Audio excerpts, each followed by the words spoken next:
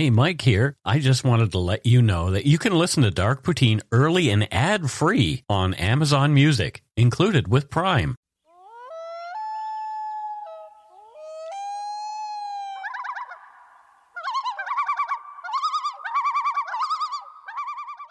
Welcome back to Dark Poutine. I'm Mike Brown, creator and host on a new Mac this week. Thank goodness.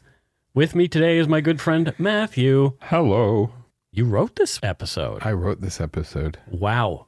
What a relief. Although I did write another episode this week anyway, because you're going away and then we're taking a week off.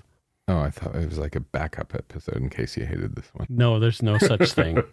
We don't have backup episodes. The views, information, and opinions expressed during the Dark Poutine podcast are solely those of the producer and do not necessarily represent those of Curious Cast, its affiliate, Global News, nor their parent company, Chorus Entertainment. Dark Poutine is not for the faint of heart or squeamish. Our content is often intense, and some listeners may find it disturbing. We're not experts on the topics we present, nor are we journalists. We're two ordinary Canadian schmucks chatting about crime and the dark side of history. Let's get to it. Put on your toque, grab yourself a double-double and an Nanaimo bar. It's time to scarf down some Dark Poutine. A deal at twice the price. What? A deal at twice the price. That doesn't sound like a deal. No, even if you paid double, it's still a deal. That's how good of a deal it is. Wow. Yeah.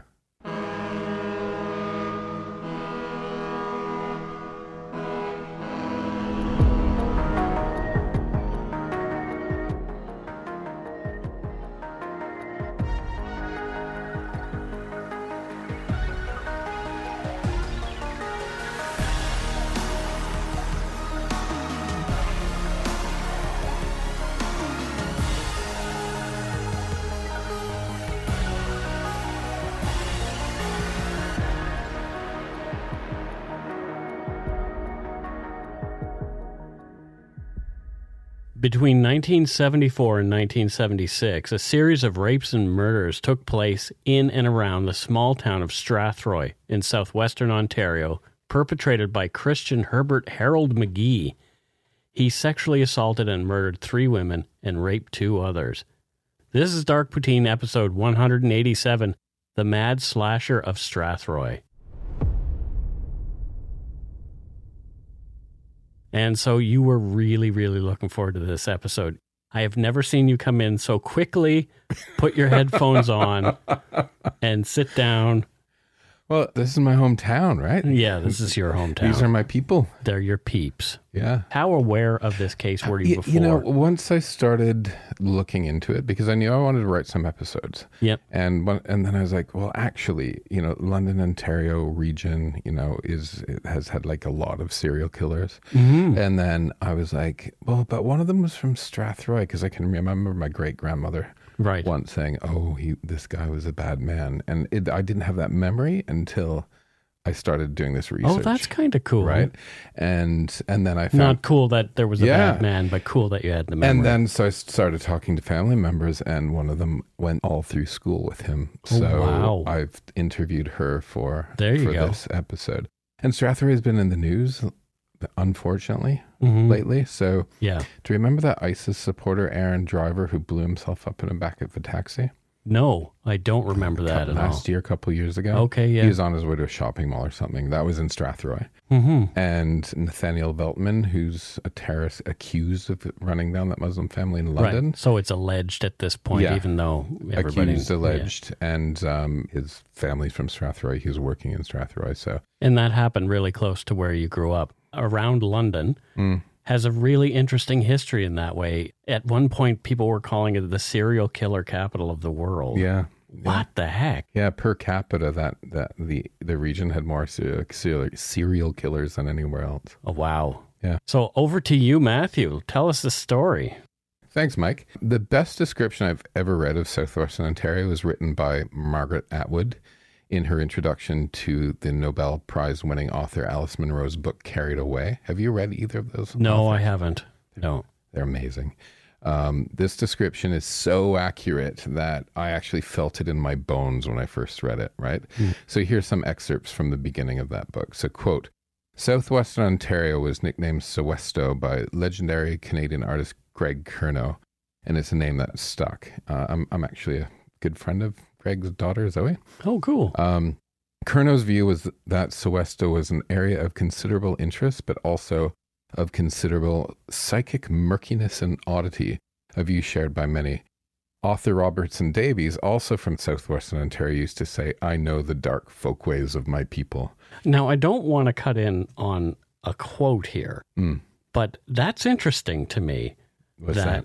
There are considerable psychic murkiness Oddities, and yeah. oddities in Sowesto. Yeah. So what are some of those? Do you get into that later on, or is that something? Well, it's just, I think part of it is the history of the place, right? And I'll get into a little bit, but there's, it's like small farming towns, but like so many horrible things happened. Right. That it's just this weird area. Huh. Yeah. So continue with your quote. Okay. You're likely to run into a few signs in Sowesto wheat fields telling you to be prepared to meet your God or else your doom. Felt very much to be the same thing. The country is mostly flat farmland cut by several wide, winding rivers prone to flooding. And on the rivers, a number of towns grew up in the 19th century. Each has its own brick town hall, usually with a tower. Each its post office building, its handful of churches of various denominations. Each its main street and residential section of gracious homes, and its other residential section on the wrong side of the tracks. Each has its families with long memories and stashes of bones in its closets. You're painting a picture of like a really interesting sort of suburban small town area. Yeah. And I don't want to use the word cookie cutter because that would not be correct, but it sounds quaint. Well, so many of the towns are sort of similar in many ways, right? Yeah. Sowesto contains the site of the famous Donnelly Massacre of the 19th century, when a large family was slaughtered and their home burnt as a result of political resentments carried over from Ireland. As far as the Donnellys go, I haven't covered them yet. They are much covered. But interestingly, you being from the area, maybe it is you who should write our Donnelly Massacre. Why not? We learned about it in school when I was a kid. Exactly, and I didn't. Yeah, because I'm from Nova Scotia. We learned about the Mi'kmaq people. Okay. And Everyone knew about the Donnellys when we were growing up. Oh, there you go. It was like the story that held on, right? So please tell me that story. I've read a couple of books, and I'll write an episode on the Donnellys. That would be fantastic. And I'll put the little Matthew twist on it somehow. Cool. She goes on to write lush nature, repressed emotions, respectable fronts, hidden sexual excesses, outbreaks of violence, lurid crimes, long-held grudges, strange rumors. None are very far away in Monroe's Sowesto, partly because all have been provided by the real life of the region itself. End quote. I'm from one of those towns, Strathroy. It's on the Sydenham River with its own red brick town hall. Yes, we have a tower. Its own post office, its churches of various denominations. And in fact, my family actually helped build the United Church. Oh, wow. Yeah. So did you grow up in the United Church? Yeah. Oh, so did I. Yeah. I mean, we were kind of atheists, but I think my mom sent me there to get me out of the house. I had to go to Sunday school, and I loathed every moment of it. The way Sunday school worked there, I think it was like, okay, take the kids away while the parents have the actual sermon. Right. Because the kids it's going to go over the kids' heads. And yeah, I did Sunday school, but the parents didn't actually go to the church. Oh, the parents didn't go? No. Oh, there you go. Strathroy really has had it more than its fair share of lurid crimes over the years. Yeah. And when I say I'm from there, I'm like really from there, Mike. My family were the early settlers. I'm actually 5th generation Strathroyan. Strathroyan? Yeah. Well, that sounds very regal. Believe me, it's not. So you can say that I too kind of know the dark folkways of my people. Well, right? There you go. So you know how to raise a dead beaver and exactly all those kind of things. And the long family memories. I'm going to tap in on some of those because one of my family members went to school with this murderer. Cool. So I tapped into some of these memories for this episode by talking to someone who knew him well, McGee well. She refers to him as Chris because that's how she knew him. Yep. She's a relative of mine, and for the show, I'm going to call her Stella. Okay, so she didn't want to be named. Well, I just thought, and Stella she thought was kind of a cool name. So, okay, there you go. Her earliest memories of McGee were when the one-room schoolhouses that had once dotted the countryside outside of Strathroy were amalgamated in the early 1960s into a central school in Metcalfe Township, and she ended up in the same school with him. Oh, wow. But my mom went to school in a one-room schoolhouse with an outhouse, right? Yeah. Isn't that incredible? Yeah, that is really... Like Little House on the Prairie sort of stuff. I went to the same elementary school as my mother did. So, Okay. I mean, it's been torn down now because it was old then. But, Right. but yeah, I went to a proper elementary school, and so did she. Yeah. We actually had the same grade 4 teacher, Okay. me and my mom. So I understand what small towns are. I had the same grade 6 teacher as my father. Oh, wow. And I can remember first day of school. Mm-hmm.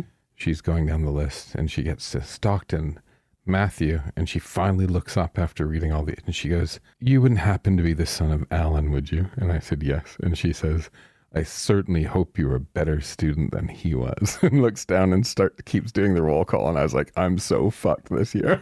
Oh, no.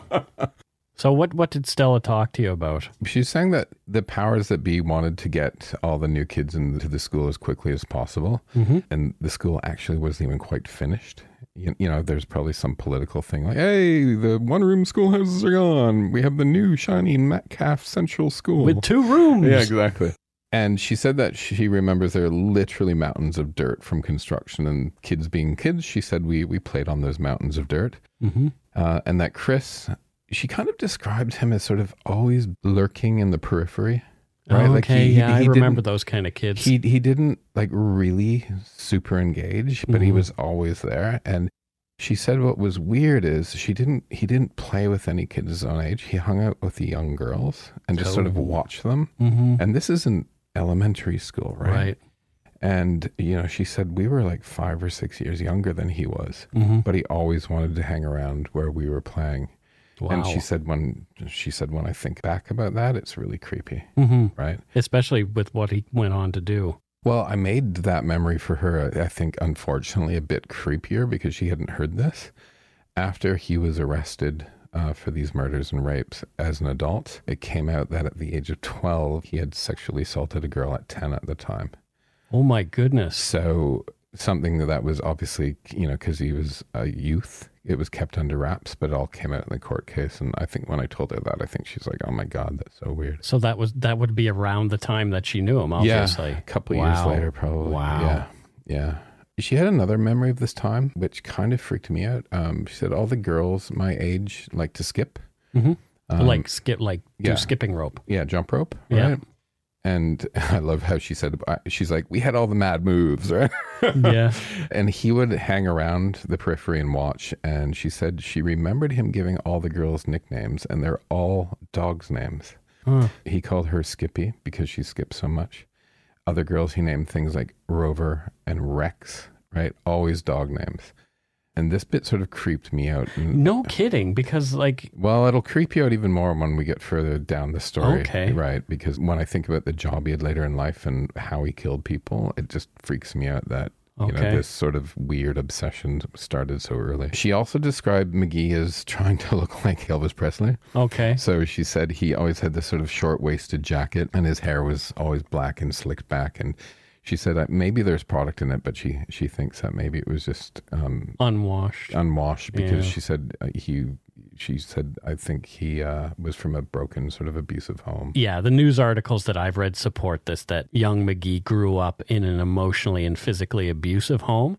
And according to Christian McGee himself, both his parents berated him all the time, telling him he wouldn't amount to anything. They lived on the poverty line, and his father eventually took him out of school to work at a young age to help make ends meet, leaving McGee functionally illiterate. Yeah. It's a different time, isn't it? Mm-hmm. You know, people. Yeah, like, okay, you need to go to work to help the family earn Yeah. some money, so Yeah. we don't care whether you can read or not. We're going to yank you out of school. Yeah. So, and that had to be weird for a kid too. I guess it was more accepted as a practice at that time. Well, but- especially in farming communities, Mhm. right? Like I remember when we were getting the what do you call that? Not when you study for a full year semester system. yeah, And all the parents who were farmers of the kids were upset because sometimes they had to do the harvest. Yeah, so right? they would have to yank the kid out of school Which at would mean, important times in the which semester. would mean in a semester when it's shorter, then they're missing more. So yeah, so that's sort of the community I'm from, right? And it's a good old farming community. Stella also said to me that, you know, he always seemed to be a bit of a broken kid without friends. Mm-hmm.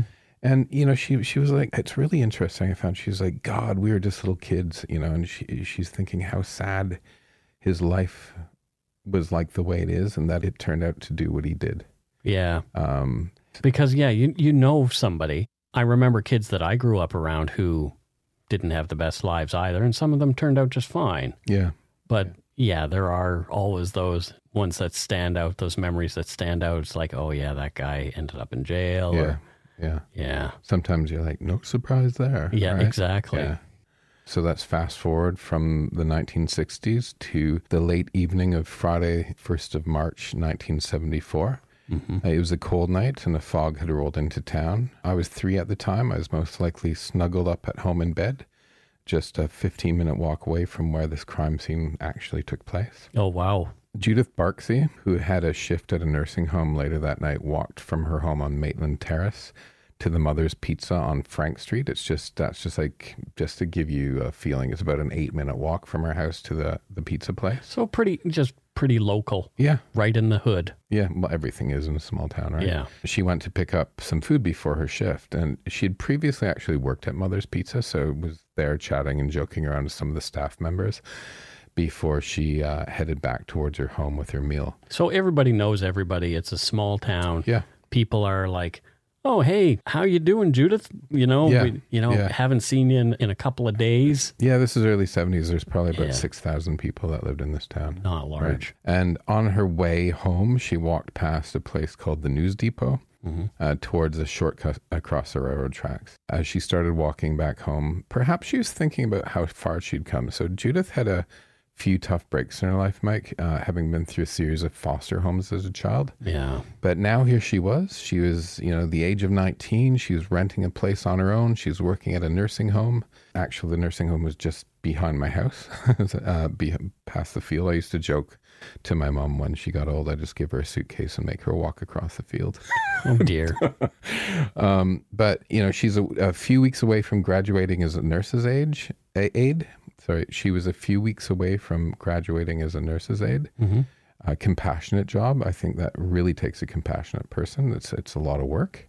Yeah, because you're dealing with people who need taken care of. Yeah, and I like people like Judith, right? People who overcome these obstacles in their lives and don't let the tough breaks they have define them. Mm-hmm. You know, she was getting on with her life after a shitty time, right?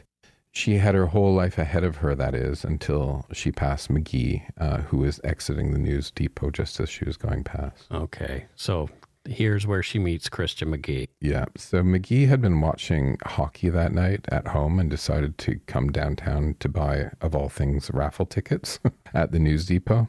As he left the shop, he spotted Judith walking past and began to follow her.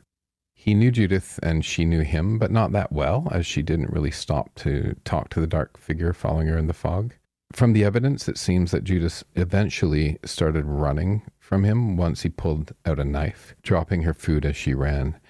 She made it to a phone booth to call for help, but by that time McGee had caught up with her, promptly slashing her throat before fondling her while she lay dying on the ground. Oh, geez. Stealing $10 in change that she had, washing his jackknife in a nearby puddle, and walking back home with his raffle tickets to his wife.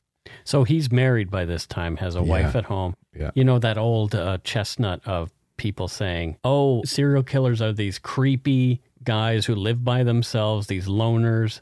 No, they are not. No. Many, many, many times, as we have learned on this show, They have lives. they have a life with a wife, kids. They have a job that they go to every week without fail. Yeah. But they do things like this. Yeah.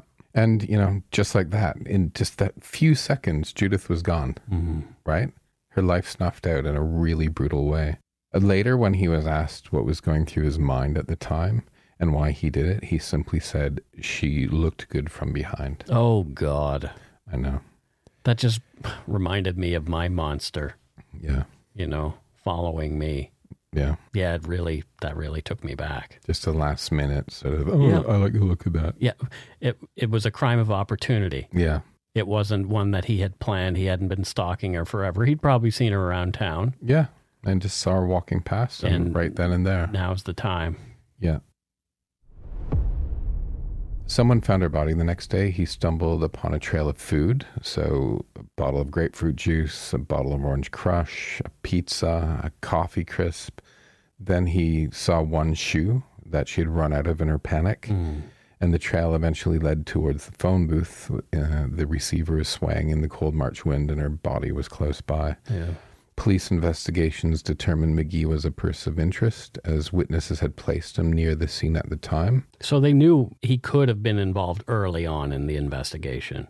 Yeah, you just wait. He keeps on popping onto the radar. Of course. Right? But there was no evidence against him, so he remained just a person of interest before the case went cold. The Mad Slasher, as he became known, had got away with it. So the first murder is done. The first murder that we know of. Yeah. Because with these guys, sometimes the murders that we learn about are not the only ones that they've committed. No. The murders that the police can talk about are not the only ones that they've committed. So McGee went quiet for the next number of months until June of 1975, when a young woman of 18, who we'll call Anna to protect her privacy, was walking through Alexandra Park. So now, Mike, Alexandra is a large park in the middle of Strathroy, cut in half by Victoria Street. The Sydenham River runs through it, and like Margaret Atwood's quote, it often floods.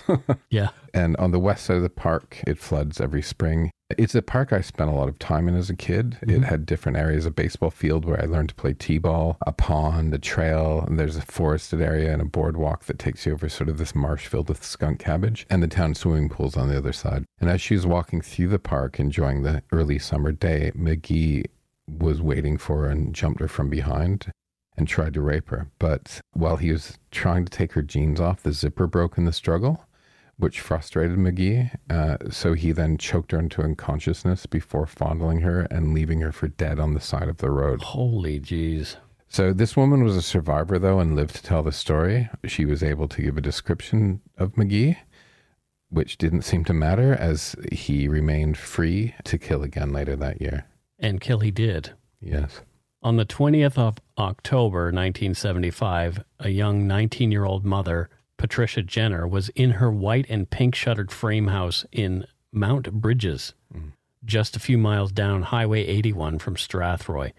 She'd just put her 6-month-old baby down for a nap and was probably looking forward to her husband coming home from work when there was a knock on her door. It was McGee. Patricia knew Christian McGee, so she invited him in. Maybe a conversation started, and eventually a box of photographs came out and they started to look at them together. Suddenly, McGee attacked, ripping off her clothes and beginning to rape before he suddenly stopped and told her to get dressed. McGee later said his morals and respect for her made him initially stop, but then he snapped. So what I think is going on at this point is that he was unable to compartmentalize this crime. Like some serial killers will only kill strangers because they are objects to them. And Patricia was not an object to Christian McGee, so he wasn't able to separate it somehow. To separate, and he wasn't able to continue Yeah. because he saw her as a person. Yeah.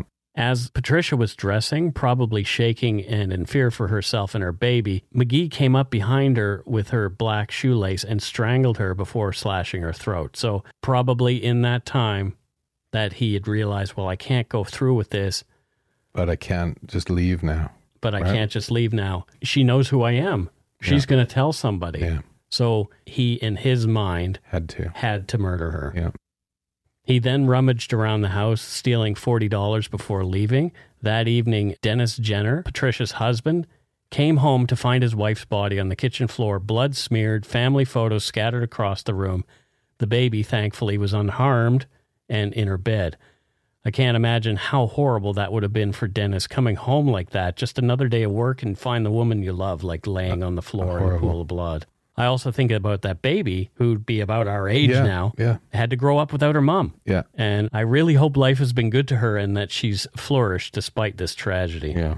Yeah, because if you think about it, like that baby we're probably the same age as that kid at the time, right? You know, and all of a sudden mom's gone. Yeah. And I'm thinking about the husband having to explain that to this child. Where did mommy go? Yeah. How do you explain to a baby as they grow that your mother was killed in another room while you were there sleeping, that there was a murderer in another room? Horrible, isn't it? Yeah. Luckily, small towns have nosy neighbors, and an elderly neighbor next door was able to give a description that fit the two other cases. Yeah. The neighbor was also able to give a description of the car, a yellow, older model Oldsmobile, which matched McGee's father's car.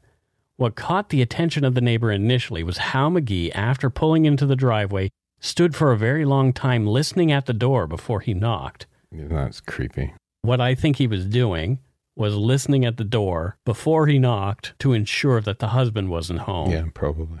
Is it just the woman and the baby, you know? Because if you knock and the husband's home, how do you explain your presence? Yeah. You're not going to be able to do what you end up doing. So this is definitely, he planned this situation. Who knows if he went there to actually murder her, but I definitely believe he went there to sexually assault her. Yeah. Christian McGee was picked up for questioning by both the Strathroy police and the OPP. The police had connected him to both victims, but in a small town like Strathroy, almost everybody knows everybody else, and without evidence or confession, they had to let him go. Yeah. It didn't take him any time to strike again. At this point, he changed his modus operandi. The police had talked to him about how he knew the two women who were killed, so he began looking for strangers a bit further out of town. And who better to attack than random hitchhikers?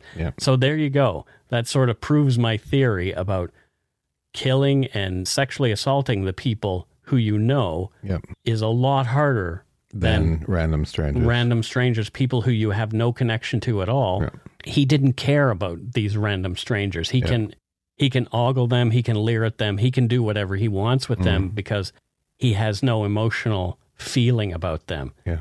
It can be all about his lust and his rage. Of course, the largest benefit of murdering strangers is that Christian McGee had no connection to them at all, and it would make it much harder for the police to trace a murder or rape or whatever crime he was committing back to him. We'll take a short break right here, and when we come back, Matthew will continue with the story. I'm Samantha Cole, host of the new season of Understood, the Pornhub Empire. Over the course of 4 episodes, I'll tell you how a horny YouTube knockoff in Canada came to dominate the porn world, only to shatter their cheeky reputation in a massive scandal. The Pornhub Empire is a new season of Understood from the CBC. Available now wherever you get your podcasts.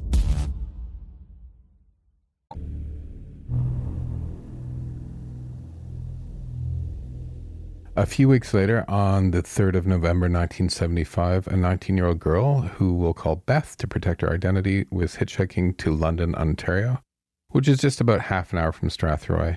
Hitchhiking, you know, Mike, you and I have discussed this, hitchhiking was common in the mid-1970s. Unfortunately, it was McGee who picked her up. She told him where she was headed, but McGee had other plans and drove her to a secluded side road, violently raped her, smashed her over the head with a glass bottle, fracturing her skull, and rolled her into the ditch beside the road to leave her to die. But this girl was a fighter. She survived the ordeal. She actually spent over a month recovering in the hospital from a fractured skull and was able to give, again, another description of McGee to the police. But unbelievably, even at this point, he wasn't arrested. The police somehow still did not manage to connect the dots, leaving him free to strike one final time. It was a little ways away. So, okay, we'll give them a break at this point. Frustrating, though, isn't it? It is frustrating. Yeah. There can't be that many predators in this area. But at the same time, like we said earlier, he's changed his modus operandi. Yeah. He's now decided that he's going to take on killing strangers. So, Strathroy cops are looking at, we're looking for Christian McGee to do it again here. Yeah, or for somebody to do it again here, right? Yeah. And it was the 70s, right? I think the police have gotten a lot better since then. For sure.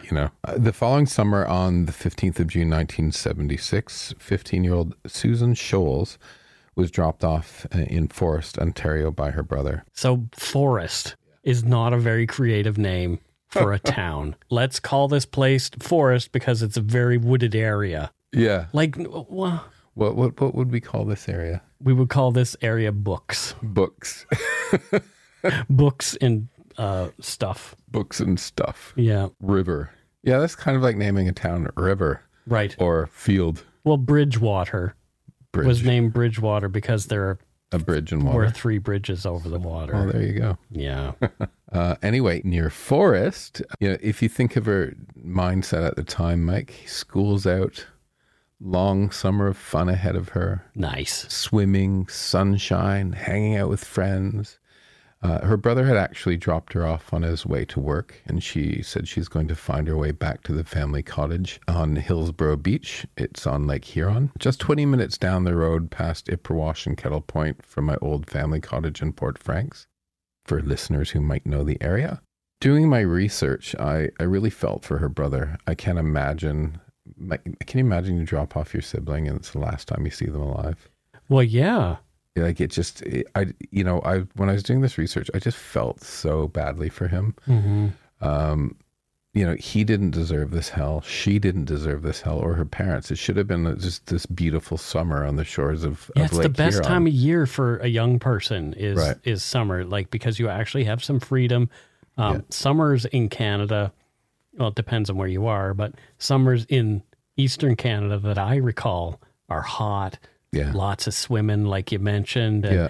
just a good time, Yeah. you know? Yeah, should have been the halcyon days of youth, but this fucker came around and turned it into a nightmare, right? Yeah. So after buying batteries, she stuck out her thumb on the side of the road. She was last seen alive at 1:30 p.m. by a forklift driver who was driving slowly down the road. The same day at 4:30 p.m., a James Frayne, a farmer, was driving his tractor down a dirt road and found Susan's body.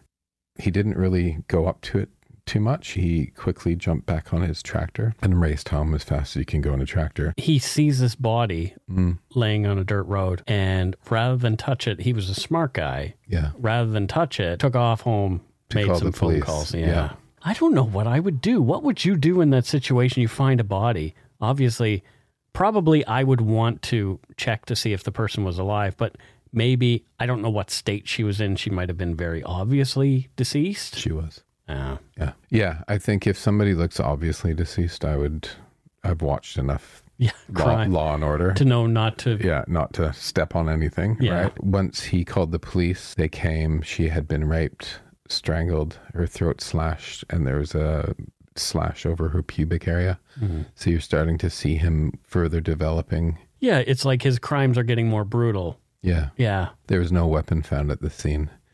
The news spread quickly in the small community, and the driver of the forklift told the police that he saw Susan get into a 1975 Ford pickup truck owned by a John Grimson's company. Mm-hmm. He had been going slowly down the road using a forklift and easily saw her get into the truck in his rearview mirror. The police spoke to Grimson that day, who told them that Christian McGee, an employee of his, had been using the truck that day. Oh, no. Yeah. So Grimson had a company that, remember when I talked about how he called all the girls' dogs' names? Yeah. So Grimson had a company that picked roadkill off of the side of the road. Oh, no. So McGee was employed to pick up dead animals like dogs that got hit by cars off the side of the road. A job that one colleague of his said, quote, he just seemed to enjoy too much. So that fact kind of freaks me out and maybe goes into his mindset of seeing women as these dogs, right? Or these animals, and that he sort of dehumanizing what he's done is to completely dehumanize these women, right? Yeah, it's like even his use of nicknames, dog nicknames when he was a child was dehumanizing and belittling to these. I mean, I don't know girls. if I'm reading too much into it, but when I heard my relative tell that part of the story and then read this part, it just sort of connected in my head. Right? Yeah. So he had absolutely no compassion at all for these women and these girls, right? So the next day, on the 16th at 3:27 p.m., an OPP cruiser and an unmarked police vehicle arrived at Christian McGee's employer's farm. As soon as the marked cruiser was shifted into park, McGee opened the passenger door and got in without saying a word. Isn't that incredible? I know why you're here. Like literally, they parked and he just walked up and got into the back of the car. He was brought in for questioning where he admitted to picking Susan up but denied killing her. He told them that he dropped her off. Police held him and got a warrant to search his home and truck, where they found grass that was identified as the same grass where her body was found, blood on his clothes, and a filleting knife that had no blood but was consistent with the slashes on Susan's body. We know that he will already clean his weapon because he did that with his jackknife in the puddle. Yeah. The trial held before the Supreme Court of Ontario lasted 8 days. Testimony was given by one of the surviving women who identified him as her rapist. Testimony was also given by 4 psychiatrists and 1 psychologist, labeling him as a dangerous psychopath with severe personality disorder. McGee testified in court in his own defense, and throughout the entire trial, he denied killing Susan. The jury deliberated for a little over 3 hours. They found him not guilty on the grounds of insanity, and he was remanded into psychiatric care at the maximum security ward at the Penetanguishene Mental Health Center, now named Waypoint. He was subsequently charged with the murders of Judy Barksey and Louise Jenner, as well as the assaults and rapes of the 2 other women. McGee gave written and signed statements admitting to these murders and assaults. He was again found not guilty by reason of insanity. Now, let's fast forward to 2004. McGee, some say, had been a model prisoner until that point, and he applied to be moved to a medium secure unit in downtown Toronto on Queen Street West, where he could eventually be given day parole. A serial killer is moving toward day parole. Yeah. Just think about that. Yeah. Psychologist Dr. Philip Klassen wrote a report supporting this request, which read, quote, "This gentleman's fantasies involving torture, dismemberment, and cannibalism with respect to his victims is also consistent with the diagnosis of sexual sadism, as is a history of post-mortem sexually related activities."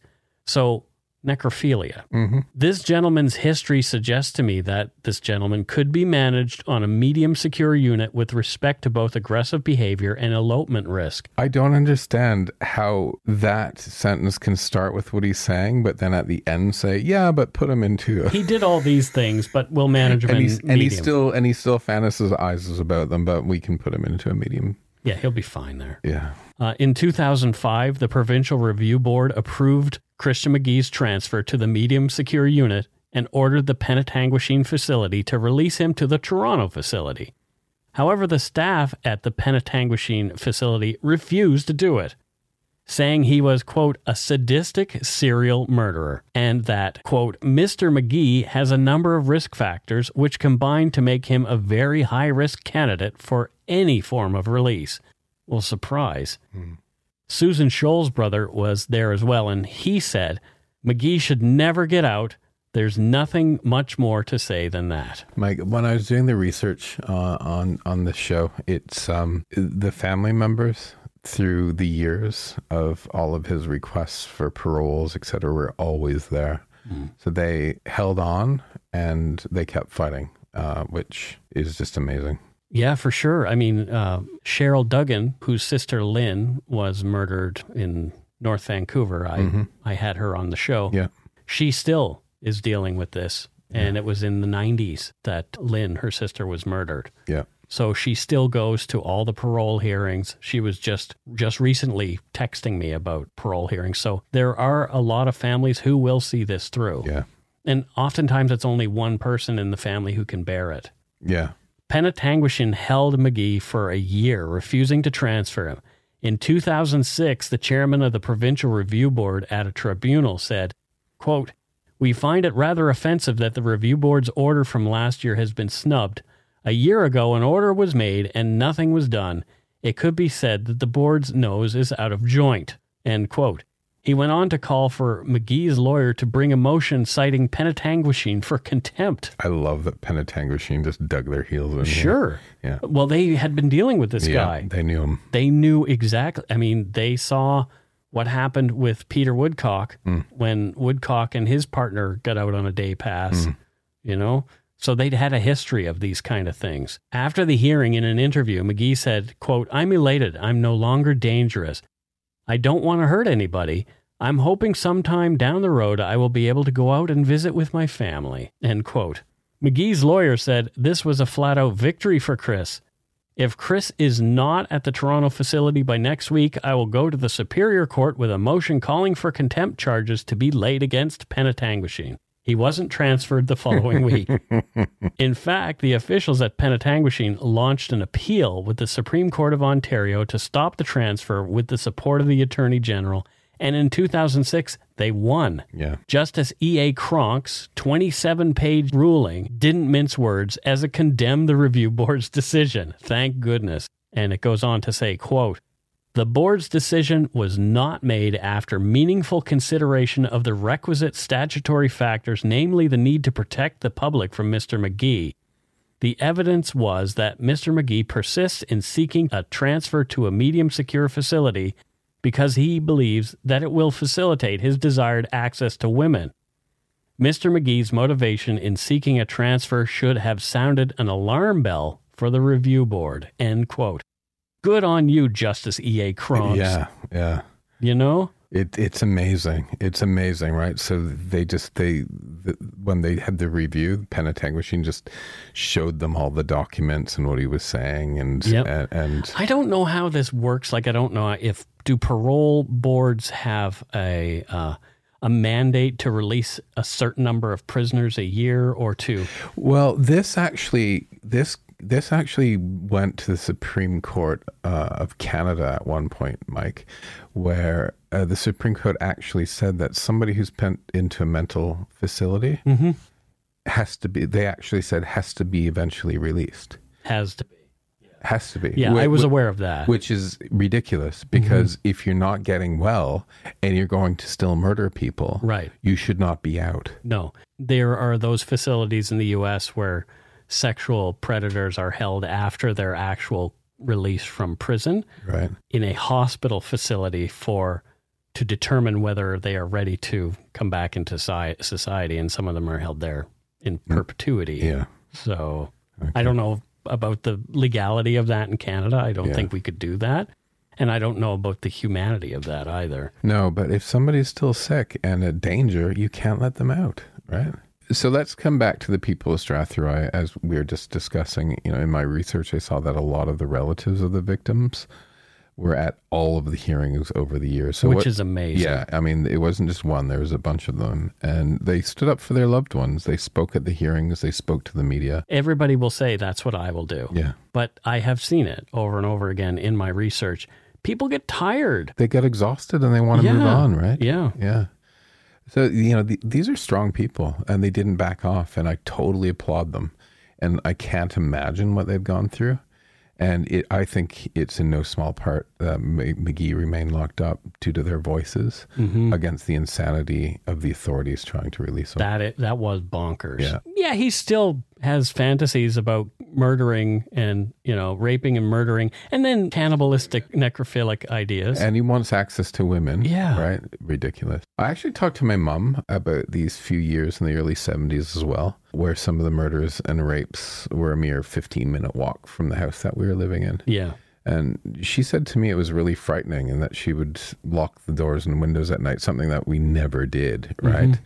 But she also said she was thankful that she had both my brother and I, who are only 10 months apart. So she had a 3 and a 4-year-old, and she's like, that kept me at home all the time. I wasn't out and about. Maybe you guys saved me, right? Yeah. My relative Stella also said, because I asked her about the girls, and she said, I didn't really know any of the girls that he killed at the time. But she said, we're all young women in a small town. And she said, I always thought that we were just in this small town and crime never happened and it wouldn't happen in a nice community. And after this happened, she said, to be honest, I often worried about the boogeyman around every corner. Yeah. It really, it really shook people. I asked her what her reaction was when McGee was caught, and I found this interesting. She said, horror and sadness. Of course, horror and sadness for the girls. That absolutely goes without saying, but also for Chris. And I think what she meant there, the child Chris. Yeah. Right? So this guy who she knew. As a child. Yeah. She didn't know him as an adult. She said, what turned him into this, into a serial killer? Was it written on the walls all along? How does this happen? I just don't understand it. It's unfathomable. Yeah. There are a few people from my hometown who, if somebody said, so-and-so's a serial killer, I would say, okay. Mm-hmm. But there are others who, they had some darkness about them, but I would be surprised that they went on to hurt somebody. Yeah. Yeah. Yeah. When it's someone there's all these jokes in the true crime community. It's like, oh, he was a quiet guy, kept to himself, blah, blah, blah, blah, blah. But that's sometimes the truth. Yeah.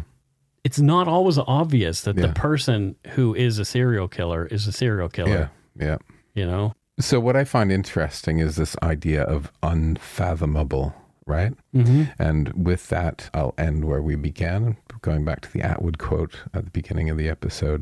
Quote, in small town Sowesto, people's lives were dull, simple, amazing, and unfathomable. Deep caves paved with kitchen linoleum. I love that line. So the key word is unfathomable. Yes. Whoa. Deep caves paved with kitchen linoleum. Isn't that a great line? Linoleum. Linoleum is one of those words, when it comes up, you know exactly what people are talking about. Yeah. If you live in North America, Yeah. And that's it for Dark Poutine episode 187, The Mad Slasher of Strathroy. Matthew, wow. Hope you guys enjoyed it. I'm sure they did. They had to have, because I did. Good. I really enjoyed this episode. It was nice to be more of a fly on the wall for an episode for the very first time. I got to be, I've done interview episodes, but I haven't ever done an episode like this, and I enjoyed it immensely. Do I get to write some more? I would love it if you wrote some more. It would be fantastic. Mike, how many people lived in your hometown? 8,000 around. Yeah, so you and I grew up in sort of the same size of hometown. Yeah, not so you get totally. You get this sort of when you're talking about the park that was split by the road. The park that I remembered was the duck pond, and it was very close to our home. Yeah, but it was a large park with a massive pond in the middle with ducks, and people would run around it and walk around it and those kind of things. But it's a small town park. And there's not much to it. It's just a little park. Exactly. And I'm doing this research, right? And I remember Mother's Pizza.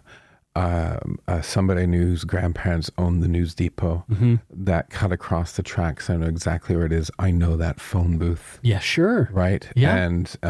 And Maitland Street was one street over from my great grandmother's house. Right. Like, it's all right there. That's why I kind of enjoyed. I don't want to say enjoyed because he destroyed so many lives, but looking this history up about. You were fascinated by it. Yeah. And you felt more connected to it than perhaps a story that took place in, I don't know, Upper Sclavobia or something, some place that you're not familiar with. It's like when I wrote the episode that was the Penny Boudreau, this woman murdered her daughter, Carissa, her 12-year-old in Bridgewater. It all happened in my neighborhood. Yeah. It's a small town, but that neighborhood is also small as well. Yeah. Every place that was mentioned in that episode, I knew intimately. Yeah.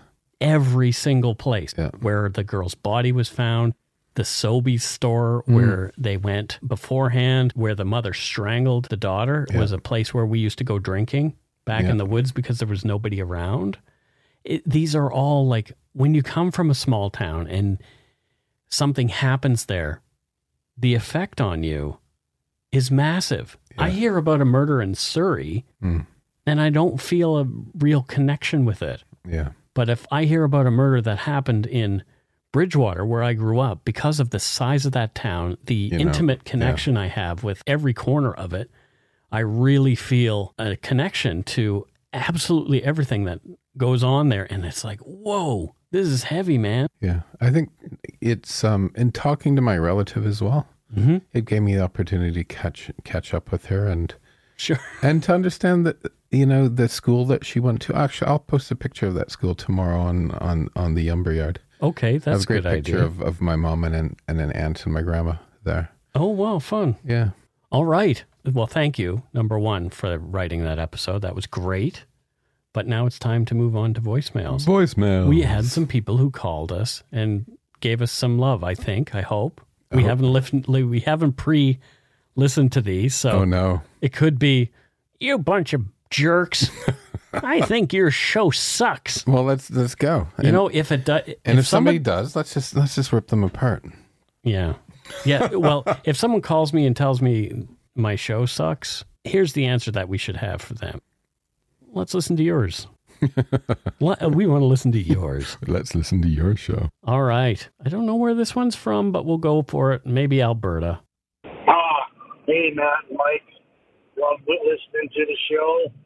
Been a long-time listener, first-time caller. It's Big T here calling from the huge metropolis of Alliance, Alberta. Sitting in a combine, a big old green John Deere right now. So what inspired me to call was listening to episode 185, and Matt came up with the great one-liner there, cock knocker. Huh. So that was what inspired me. I haven't heard that saying in a real long time, but I do love the show right from episode 1 to 185, and you two cock knockers have yourselves a great day, and I'm going to continue listening to 186 after this, and look forward to 187 and all the other episodes after that. Sorry for the noise. Like I said, I'm in a big old green John Deere combine right now, so adios to you both, and you guys have a real shitty day, and go shit in your heads. Well, how about that? Thank you so much for that voicemail. I love it when people call from their tractor and call us cock knockers. That's fantastic. He's in the combine, wasn't he? He's in a combine. John Deere. My grandfather had a John Deere combine. All I recall from my childhood is stories about combine accidents. Oh, really? Some kid getting his arm lopped off in a combine accident. No, don't be saying that. The guy's driving a combine. We don't want to make him worry. What, worry that there's a child in the field. Don't be a cock knocker, Mike. I won't be a cock knocker. But thank you for calling from your combine. Thank you so much. That's so cool. I love that. That is cool. Somewhere in the wilds of Alberta he was. Let's listen to this one.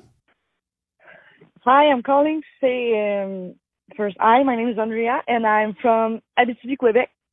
And I just wanted to say that I listened to you since I was 17, and I'm 21, and I really like your show. And I was listening to it while I was in class. And I don't think my teachers liked it, but I really like you. So thank you, and va chier dans ta tuque. Fantastic. Wow. That was the most francophone call that I think we've had. I love that. Thank you. The most Quebecois. I'm off to Quebec tomorrow, Mike. Yes, you are. Yeah. And Steve is going to a dog sitter. A dog sitter. So that caller, what was her name? Andrea. Yeah. Was listening from 17 to 21. That really struck me, and I'm glad that she said that. I saw the look on your face. It's like the look was, ooh, I'm old. Well, I've been doing this for a while. So you started when you were a teenager, and now you're an adult, and you're still listening. That's I'm awesome. really sorry. No, that's really cool. Oh, that is crazy. But thank you for your call. Thank you, Andrea. Andrea, very nice. This one might also be from Alberta. We're having a lot of Albertans calling, but, they're friendly people. They really are. Hey, Mike and Matthew.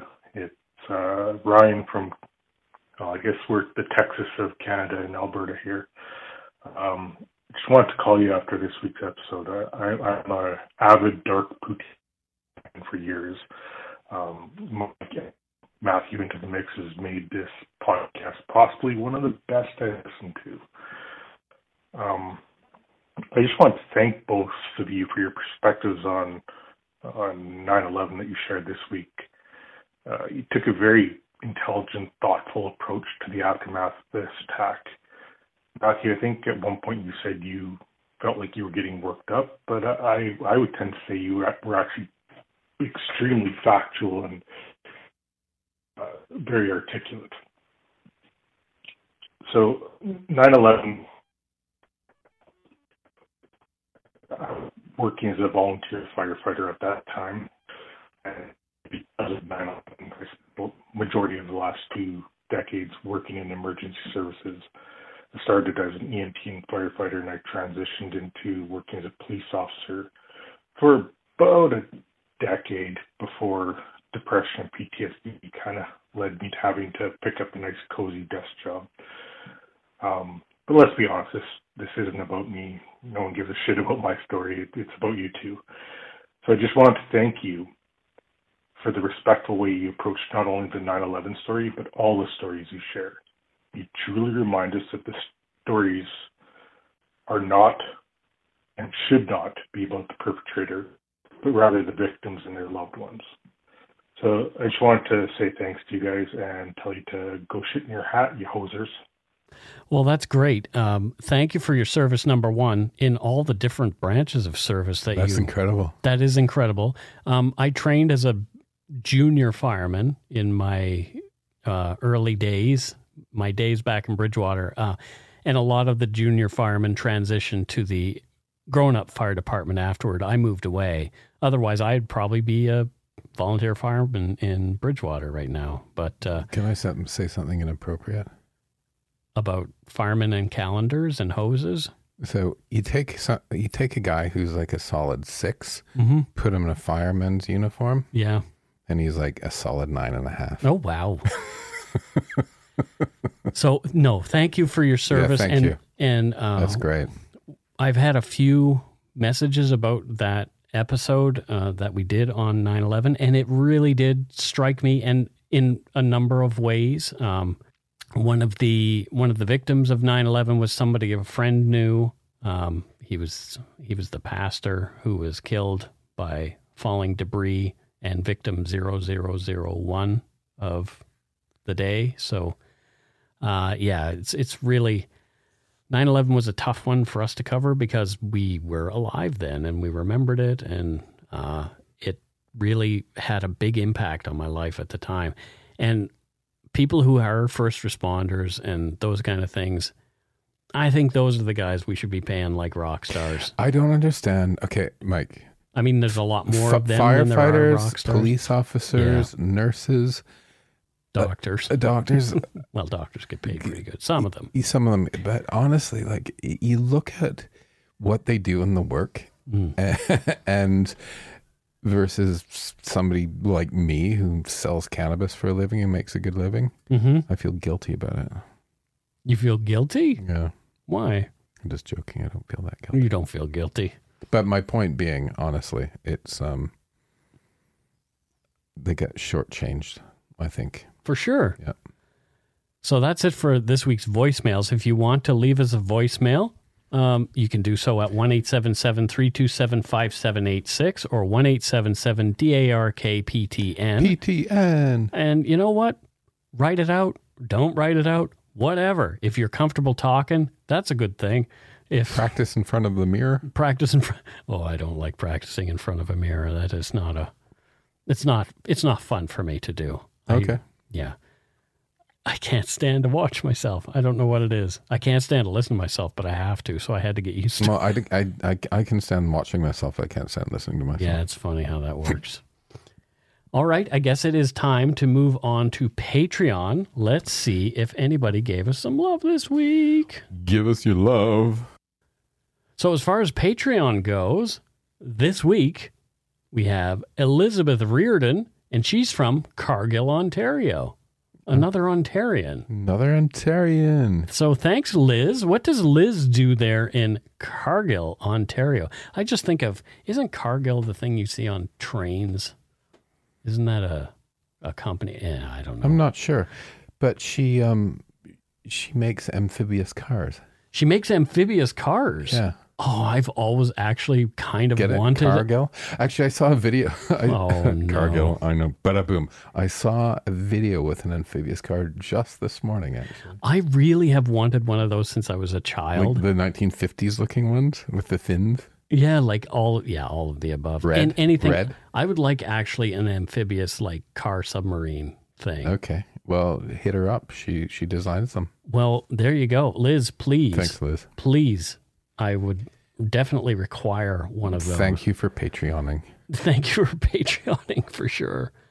From somewhere we're not sure of, or at least I'm not, Matthew knows, Shauna Talbot. Shauna. Where is Shauna from? Shauna is from Petrolia. Petrolia. What is what is it a petrol Actually, place? it's not far from Strathroy. Oh, okay. So Petrolia was Canada's Victorian oil town, and it's often. So I was right, Petrolia. Yeah, Oh, Petrolia. okay. It's often credited with actually starting the oil industry in North America. One of the first. It was one of the first places where they got oil in North America. Well, there you go. Yeah. That's really cool. Thank you, Shauna Talbot from Petrolia. And what does she do there? She Pumps gas. in a looks gas after station? the Fitzgerald rig. What is that? It's a rig that's been in service since 1903, and she's an engineer to keep it going. Oh, that's really cool. Oil rig. It's a 1903 oil rig, and she keeps it running. That's fantastic. Well, thank you so much, Shona. And that's it for Patreon. Let's move on Thank to you. PayPal. So this week, Donut Money Donor, Yay. Teresa Temlet. Hello, Teresa. And I don't know where Teresa's from either. I know she's not from Petrolia or Cargill. No, Where is she from? she's from the Big Island, Hawaii. Oh, man. I want to go to Hawaii so badly. I would love to go to Hawaii. I have never been. It is sort of on my bucket list of things to do. Do the volcanoes still erupt there? Are they continually erupting? I just have this vision of a continuous erupting volcano. I think some keep spewing a little bit, Okay, right? And so you there's can areas where see? you can go and see that, and that's why I want to go. I want to see the volcanoes. Yeah, I want to see nature doing its thing. I want to see a new piece of land because of a volcano. Yeah, it's so cool. It is. Yeah, and obviously Hawaii looks really pretty, and I hear the food's good. Yeah. Yeah, and the weather. So all the things. Let's go. Yeah, I'm up for it. And maybe we should do a. Isn't Dog the Bounty Hunter from Hawaii? Yeah, with his hair, With his hair. that mullet, like all business up front and a real serious party in the back. But I don't know. Maybe we should do a meetup in Hawaii. Oh, that'd be great. Let's go to Hawaii we and have a expense it? meetup. Dark Poutine. Yeah, we could. Excellent. Yeah, we could totally expense it. No problem. Thank you, taxman. Exactly. Well, that is it for our Donut Money donors and Patreons this week. Thank you Thank you, so guys. much. Thank you to you all, past and present, for your generosity. It helps to keep the show going. You can become a patron of Dark Poutine at patreon.com/darkpoutine. For a one-time donation, you can send us donut money via PayPal using our email address, darkpoutinepodcast@gmail.com. If you don't already subscribe to the show, it would mean a lot if you did. You can easily find Dark Poutine on Apple Podcasts, Spotify, or wherever you listen to your favorite podcast. Please pre-order my book, Murder, Madness, and Mayhem. There's a link to it on the Dark Poutine website, or you can search for it, Murder, Madness, and Mayhem by Mike Brown, that's Brown with an E, at any major retailer like Amazon and Indigo here in Canada and other booksellers, other fantastic booksellers. If you would like, check out our website, darkpoutine.com, for show notes and other cool stuff. Please take the time to give Dark Poutine a like or a follow on Facebook and Instagram.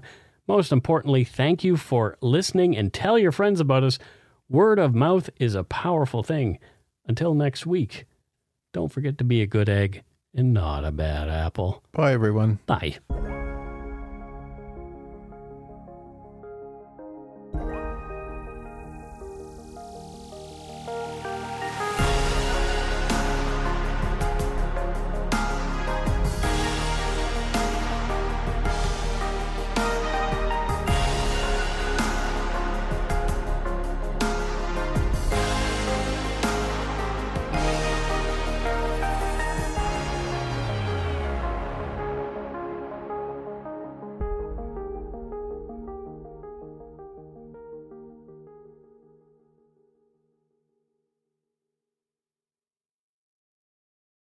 Hi, Her name is Elsbeth. Elspeth Tassioni. You know her as the offbeat but brilliant defense attorney from The Good Wife and The Good Fight. You've been a very busy little bee. Buzz, buzz. Now she's in New York with the NYPD, This is very different.